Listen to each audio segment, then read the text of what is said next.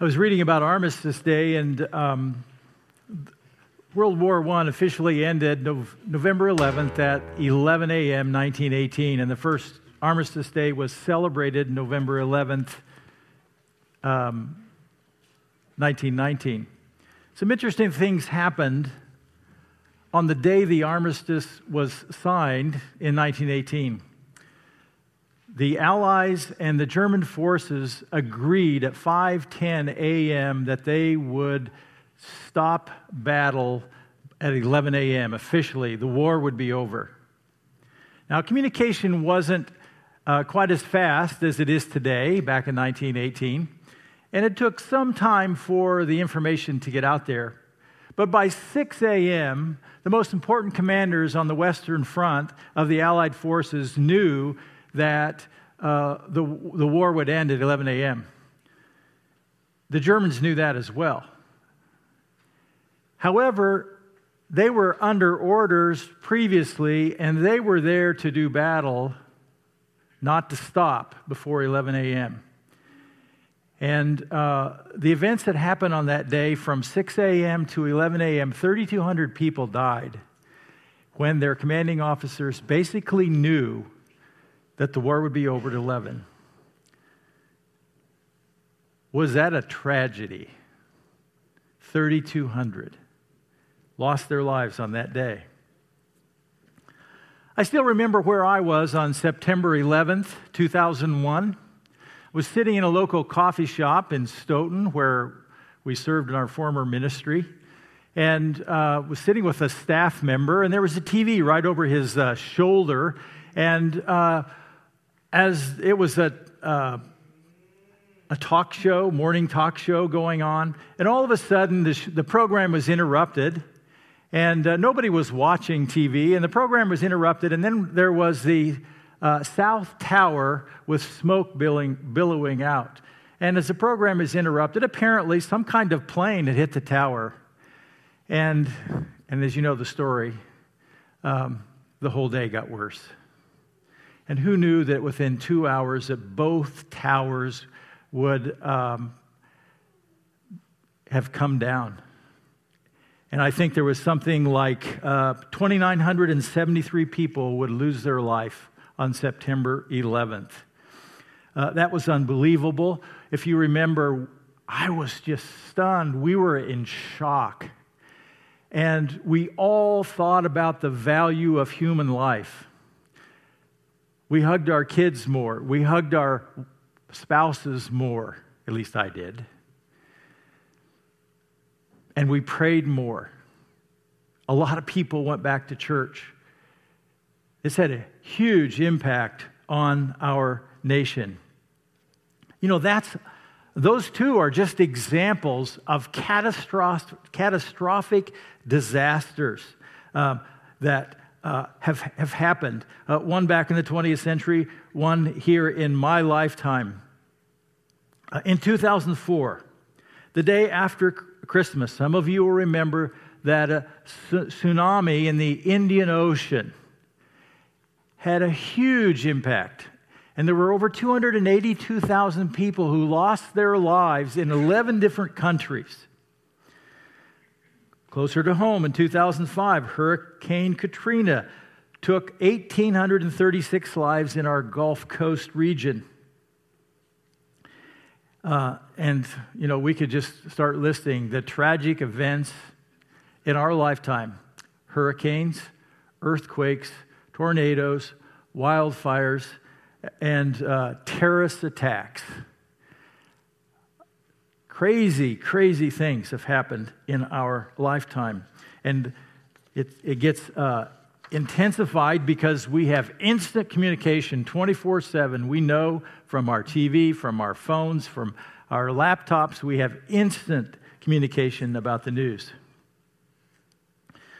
We have a lot of questions that we'd like to ask God. Someday, I hope I get to ask God some of the why questions that I have. We have a lot of why questions. People have a lot of why questions. Why does God allow things like this to happen? If He is a good God, if He is a loving God, Why does he let bad things happen to people? Our questions are very different than people had in the first century. Our assumptions about God are very different. The assumptions that people had about God in the first century were not always accurate. And the assumptions that we have about God are not always accurate either. In Luke chapter 13, Jesus deals with catastrophic disaster. But I must warn you, he doesn't answer many of our questions. So what does he say? And I'm going to encourage you to turn to Luke chapter 13. Today we're going to look at verses 1 through 9. I want to start by reading verses 1 through 5, Luke chapter 13. And here's the passage, verse 1. Now there were some present at that time who told Jesus about the Galileans whose blood Pilate had mixed with their sacrifices.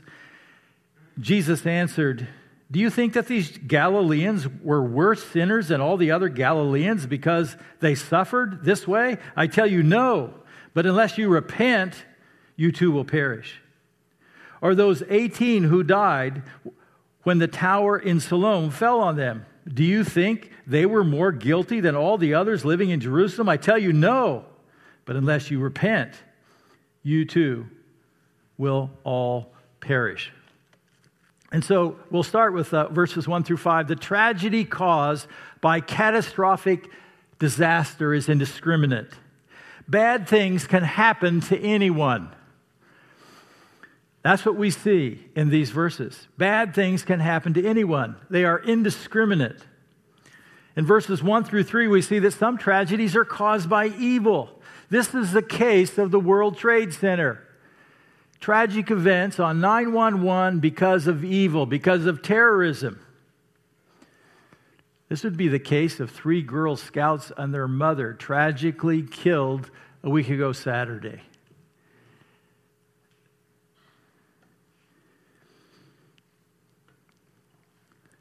The situation we have in verse 1. Now there were some present at that time who told Jesus about the Galileans whose blood Pilate had mixed with their sacrifices. So someone in the crowd had come to Jesus, and they wanted to have Jesus connect with a recent event in Jerusalem. And on this occasion, he wants Jesus to weigh in on this. Jesus, what do you think? Tell us about this. Give us your perspective. Now, we don't see a question here. We don't know all that was said, but we know that Jesus is going to come right back with his question. Galileans, as you know, were Jewish people who lived in northern Israel. And Jerusalem is where the temple is, and it's in southern Israel. Now, we could probably see this on a map, and then we could say today we had a map. So remember, see that little, where Capernaum is? There's a little body of water. That would be the Sea of Galilee. Nazareth is where Jesus grew up. And then down toward the south, you'll see a little red place for Jerusalem. That's where the temple is. So a group from the north came to the south, and their intention was to worship. The question comes in verse 2, and the question is from Jesus. Do you think these Galileans were worse sinners than all the Galileans because they suffered in this way? Apparently, Jesus knows what they're getting at. Why did they bring this up? What are they looking for? And so he is going to ask this a question. Do you think these people were worse sinners? He understands there's an underlying assumption to how they view life. And we have to remember this is Israel in the first century. They are Jewish religious people. Population has a lot of information about God. They have a lot of information about what the Old Testament teaches. And these people are following Jesus. This is a crowd that's interested in religious things. Not necessarily everybody was, but generally that was the crowd that followed Jesus. The underlying assumption is in the first century is that people get what they deserve. And God visits judgment on people, and bad things happen to bad people. It didn't fit for them that bad things happen to good people. And they had this assumption. They weren't worried about why God allowed this to happen. They had a different assumption. And so Jesus asked this question, do you think these Galileans were worse than the other Galileans? And he gives the answer in verse 3. The answer is, I tell you, no. No distinction here. It's not about their sin. All have sinned. And when you think about the Galileans, they have gone to Jerusalem to worship. They apparently are in the temple. And they are slaughtered by soldiers likely from Pilate. And he was known to be very cruel. And so these people die in the temple, and their blood, so, they're slaughtered, and their blood is actually mixed with their worship. Animals have been sacrificed, and now they're mixing the blood. And that would be like a terrible sacrilege in the first century. In the temple. And it's sort of like Pilate's sense of humor and his ability to produce fear and to control people. And so Jesus is saying, this is truly an example of evil and good people dying because of the actions of evil men. And then he gives a warning in verse 3, and it might surprise us. Unless you repent, you too will perish. Does that sound harsh to you? Is that what you would want Jesus to say? Would you want Jesus to give a different answer? Let me just remind you of Luke chapter 12, verse 56. Here's part of the audience. Verse 56, hypocrites, you know how to interpret the appearance of the earth and the sky. How is it that you don't know how to interpret this present time? And if you remember when we talked about that, here is Jesus Christ, the Messiah, the promised one, the Christ. Here he is, present. Here he is announcing the kingdom of God is at hand. Here he is proclaiming the good news.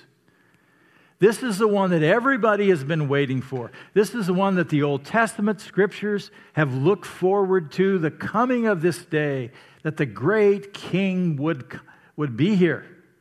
And Jesus is saying, I'm here. And you don't understand the significance of this time. And so his audience, they have this strong religious background, Jewish, and they're looking that we're good people, we do good things, we keep the law kind of, and it's important to us, and God's going to take care of us. And Jesus is saying, I'm not sure you get it, because if you don't repent, you too will perish. There's a day coming when you too can perish. Now, there's going to be an application here, I think, that's specifically for the people in this audience that relates to prophecies from the Old Testament. And there's going to be an application for us as well. And then Jesus continues. Some tragedies are caused by incompetence or nature.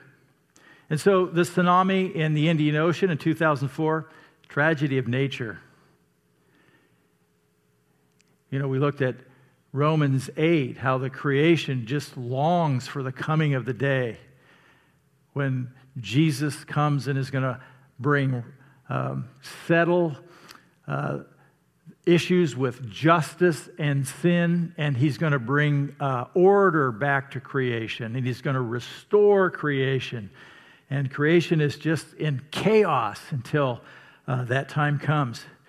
And it seems like as we get closer and closer to Jesus' return, there's going to be more earthquakes and more hurricanes and more tsunamis.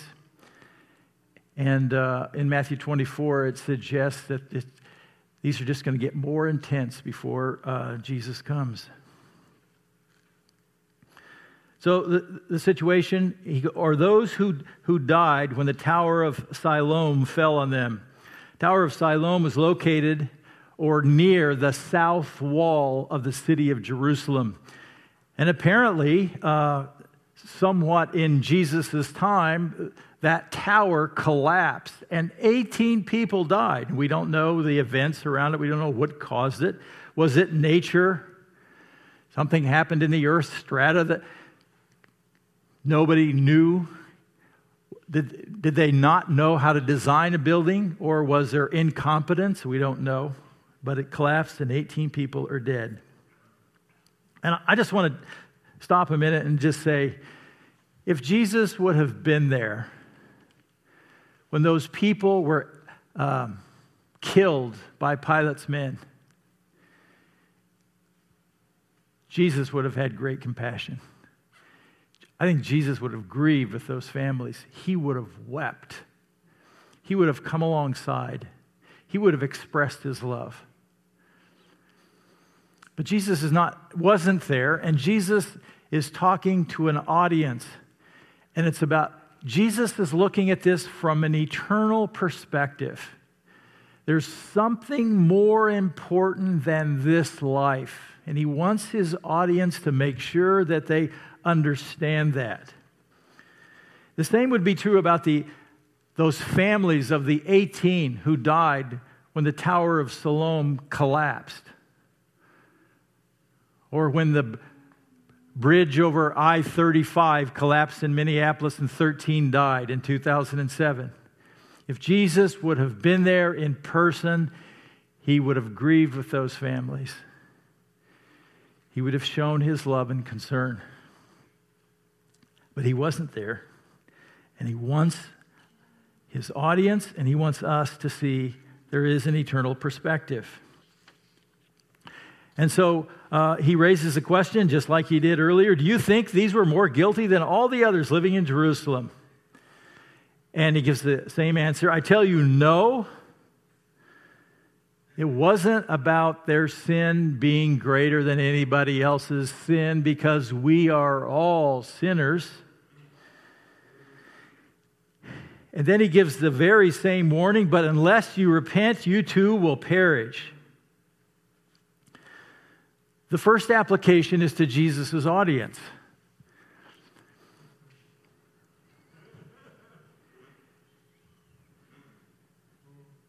In the Old Testament, God foretold many things that would happen in Israel.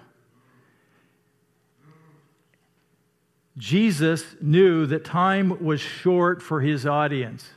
Jesus knew that he would soon be crucified, and he wouldn't be there present like he is right now on this day. And yes, there are going to be his disciples that will have an opportunity to share with these people, but he knew that time was getting short and that things were going to be changing quickly. Jesus also knew that there was a time coming where God's patience with this nation would run out. And there are many passages in the Old Testament that explain how God would deal with his disobedient people. And in 70 AD, if you know history, the Romans came in and destroyed the nation, and they literally destroyed Israel, killing thousands and thousands of people and tearing down the walls and tearing down the temple.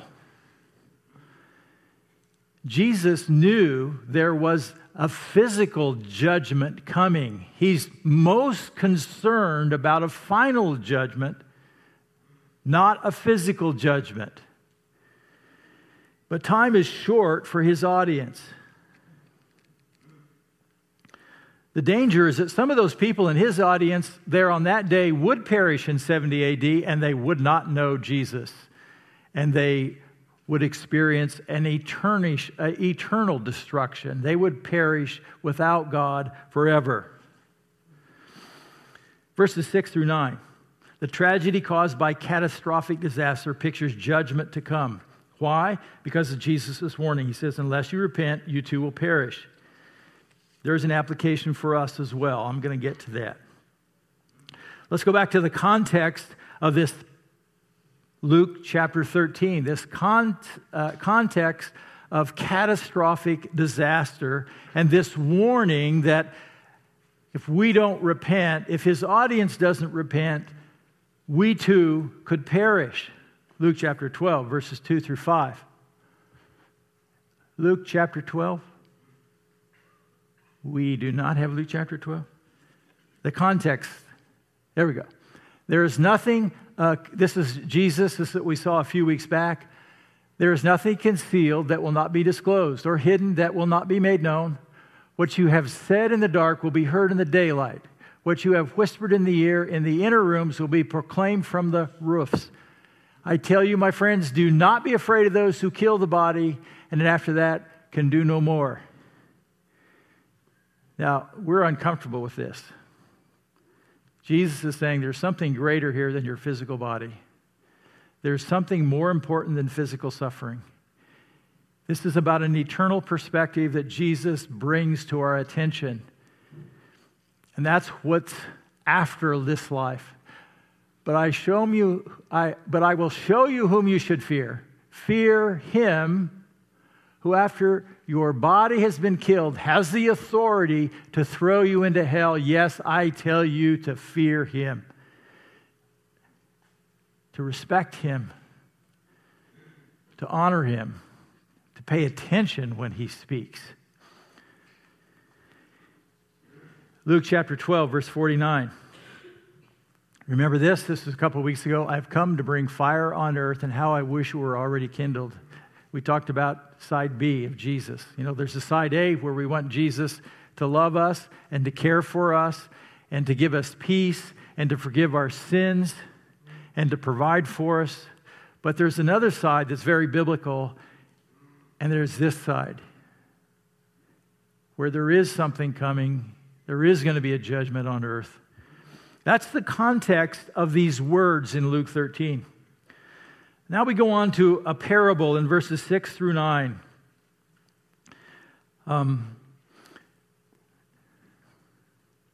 If you remember Hebrews, before we look at that, remember Hebrews 9:27. It says, just as man is destined to die once, and after that to face judgment. You can pretty much count that we're all going to die. Dying is not the most important thing or the worst thing.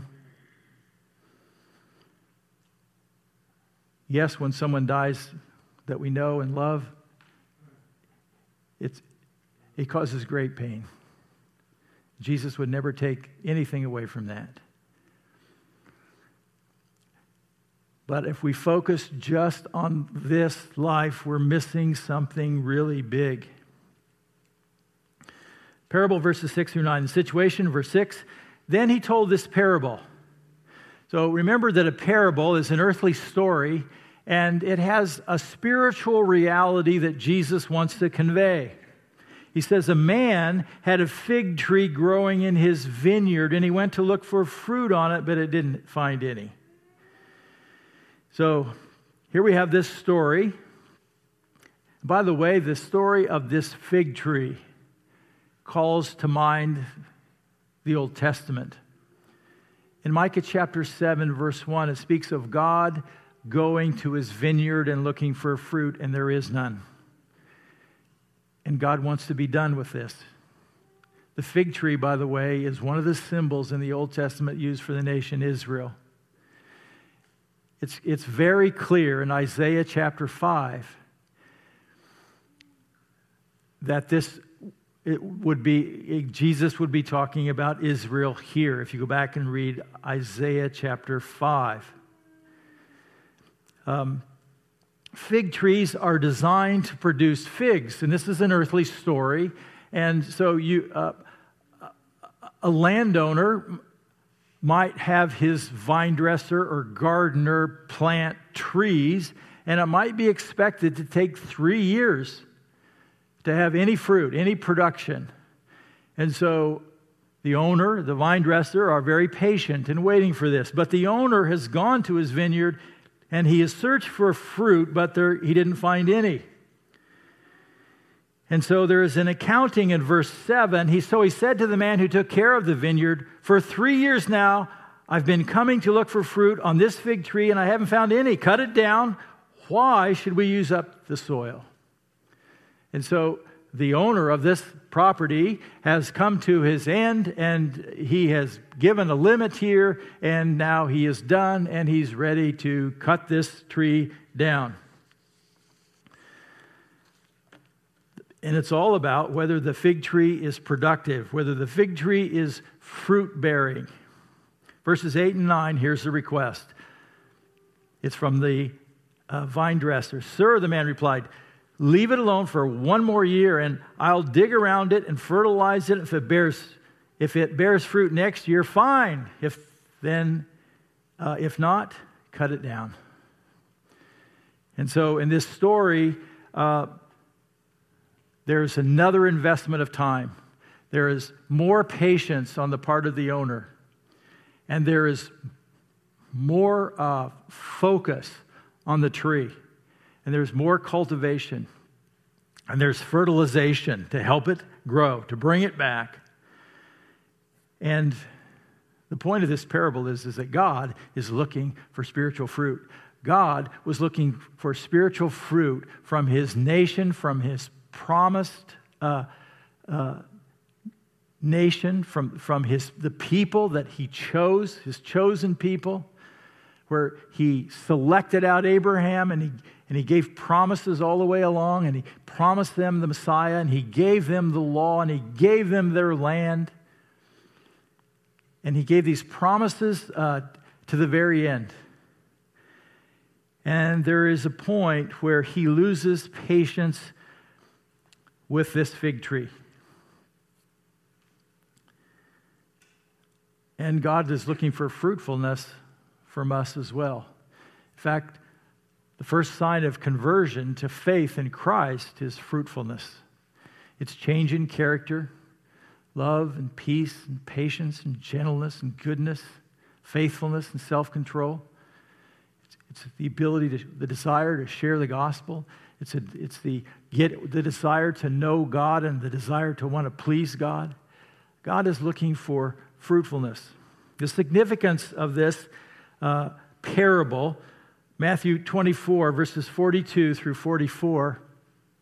And this goes back, this is actually what we saw already in the Gospel of Luke, but this is where it's recorded in Matthew. And it's about God's desire for his people to live in readiness, to be prepared. Therefore, keep watch, because you do not know what day your Lord will come.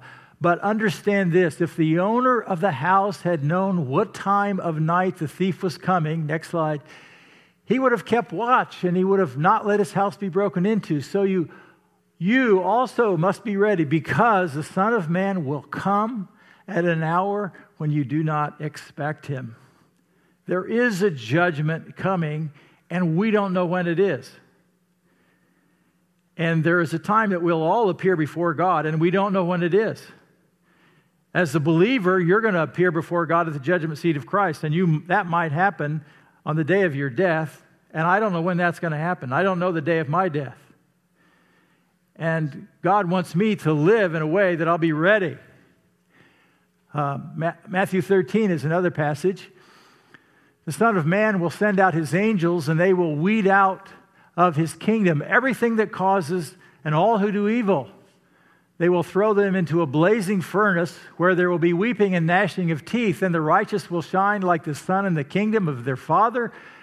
Whoever has ears, let them hear. Not everybody wanted to hear it.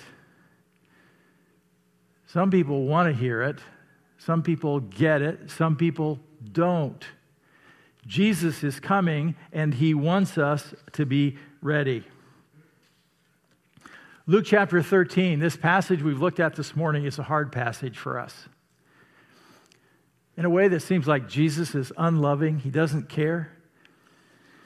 And I'd like to remind us of a few things kind of around this passage. Reminder, first of all, number one, we must be careful not to create God in our image, because we come to this passage with our culture and our assumptions and our knowledge. And we need to be reminded that God has revealed himself in Scripture and he has never changed. And our job is to know him by understanding what he's communicated in Scripture. And yes, we know him by our relationship with him and our communication with him and how he relates to us and how he leads us and how he guides us. But you know what? He has already told us about him. And he's already explained, given us the information on how he does things. And you know what? Bad things have happened to good people since the beginning. And sometimes Christians just ignore what God has said in his word, or they don't like it, so they don't want it a part of their view. They conclude that a loving God should not allow these bad things to happen. And that is not the testimony of Scripture, because sometimes they do. Second thing I'd like to remind us of is that all of us deserve judgment for our sin. That apart from Jesus Christ, there is no forgiveness, there is no grace, there is no gift of salvation apart from Jesus Christ. Ephesians chapter 2, verses 8 and 9, it's a verse that, two verses that we love. For it is by grace you've been saved through faith, and this is not from yourselves. It is a gift of God, not of works, so that no one can boast. It's a pretty hard one to understand for some people, and for some of us, we just cling to it, and we're so grateful. It is by grace. I don't deserve my relationship with God. I do not deserve eternal salvation. I do not deserve forgiveness of sins. I do not deserve to be a child of God or a citizen of heaven. I am a sinner, and I have a long list of sins. It's a gift from God. I deserve to be in the temple in Jerusalem and slaughtered by Pilate's men. It is a gift of God. Romans 6:23 says, the wages of sin is death, but the gift of God is eternal life in Christ Jesus our Lord. Jesus reminded his audience in Luke 13, were on the verge of the wages of sin. And Jesus came to this earth to offer people a gift of eternal water, a life-giving, a new life.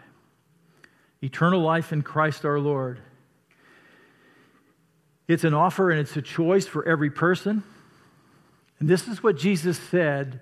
This is what Jesus meant when he said to repent, to turn to God, to turn and trust Jesus Christ. Third thing I want to remind us about is that God is patient with us right now. It's just like waiting for that fig tree. You're going to wait one more year. God is being very, very patient with us. And we sometimes think we deserve it or we're entitled to it. He's being patient with us right now. 2 Peter chapter 3, verse 9. The Lord is not slow in keeping his promises, as some understand slowness. Instead, he is patient with you, not wanting anyone to perish, but everyone to come to repentance. A couple things. He's being patient with you, and he's being patient with me right now. Maybe God wants to use this passage this morning to let you know there are people in your life right now who might be interested in Jesus more than ever if you would connect with them. He is just raising that value of how important life is. And there is more than this physical life. So, what is my response? My response is to repent. To repent means to change one's mind. Jesus claimed to be the only way to God.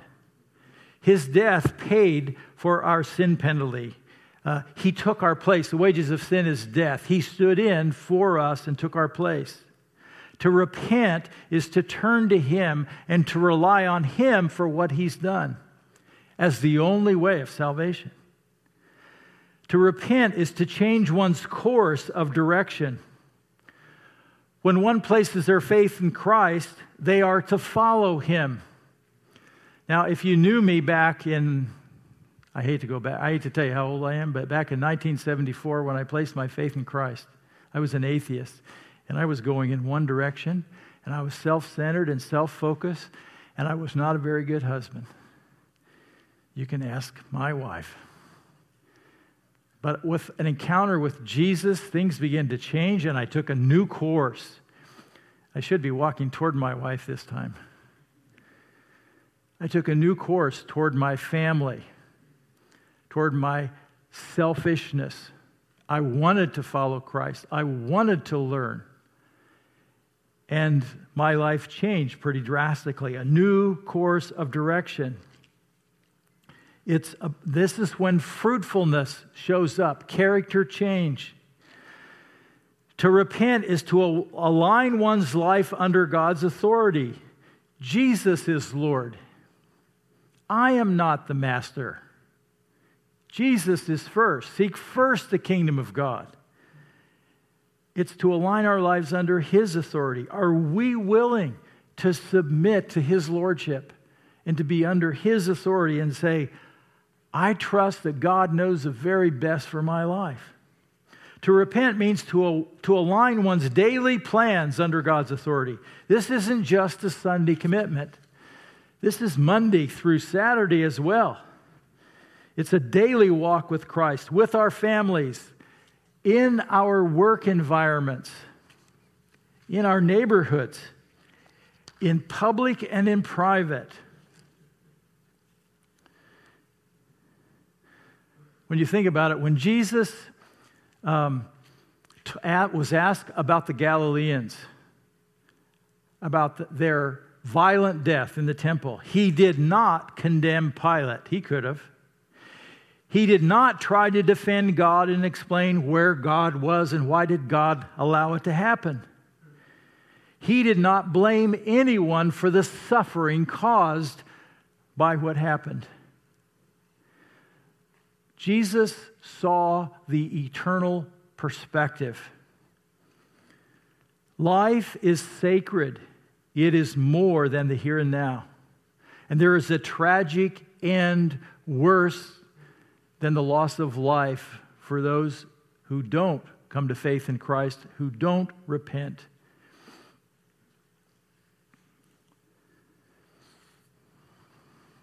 The call to repent for anyone who has not yet placed their faith in Christ, who has not yet experienced salvation. God desires that you believe what He said about His Son. Jesus died on the cross for you. He paid your penalty. It's all paid. It's paid in full. The issue is, do you believe that? There's not a thing you can do. It's not about you. It's not about you being a good enough person or anybody being a good enough person. The issue is, will you trust Jesus? Acts 16:31 says, believe on the Lord Jesus Christ and you'll be saved. You know, it can be as simple, making a decision to put your faith in Christ is going to be as simple as saying a prayer. It could be like something like, and the prayer is not magical, but it's the expression of your heart.